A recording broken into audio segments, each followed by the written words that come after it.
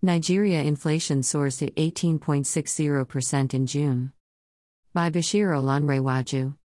Nigeria's annual inflation rose sharply in June to 18.60% as the Ukraine war contagion spread, finally erasing all the gains made since the price gauge touched a high of 18.17% in March 2021, according to data released by the National Bureau of Statistics.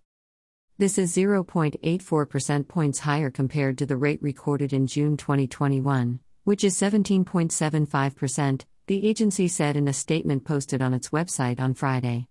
There was an upward surge in prices in all of the item baskets used to measure the Consumer Price Index, resulting in a month-on-month jump of 1.82% in June compared with 1.78% in May, the Statistics Bureau said.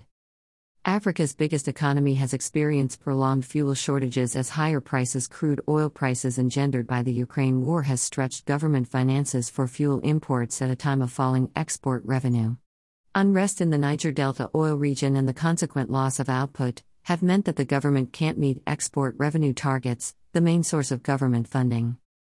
To curb the mounting inflationary pressures, the Central Bank of Nigeria's Monetary Policy Committee at its last meeting in May raised its benchmark interest rate, for the first time in 6 years, to 13%, citing a global inflationary trend on the back of the Ukraine war. After falling consistently for 8 months from a peak of 18.17% reached in March last year, the annual inflation rate has now quickened for 7 straight months.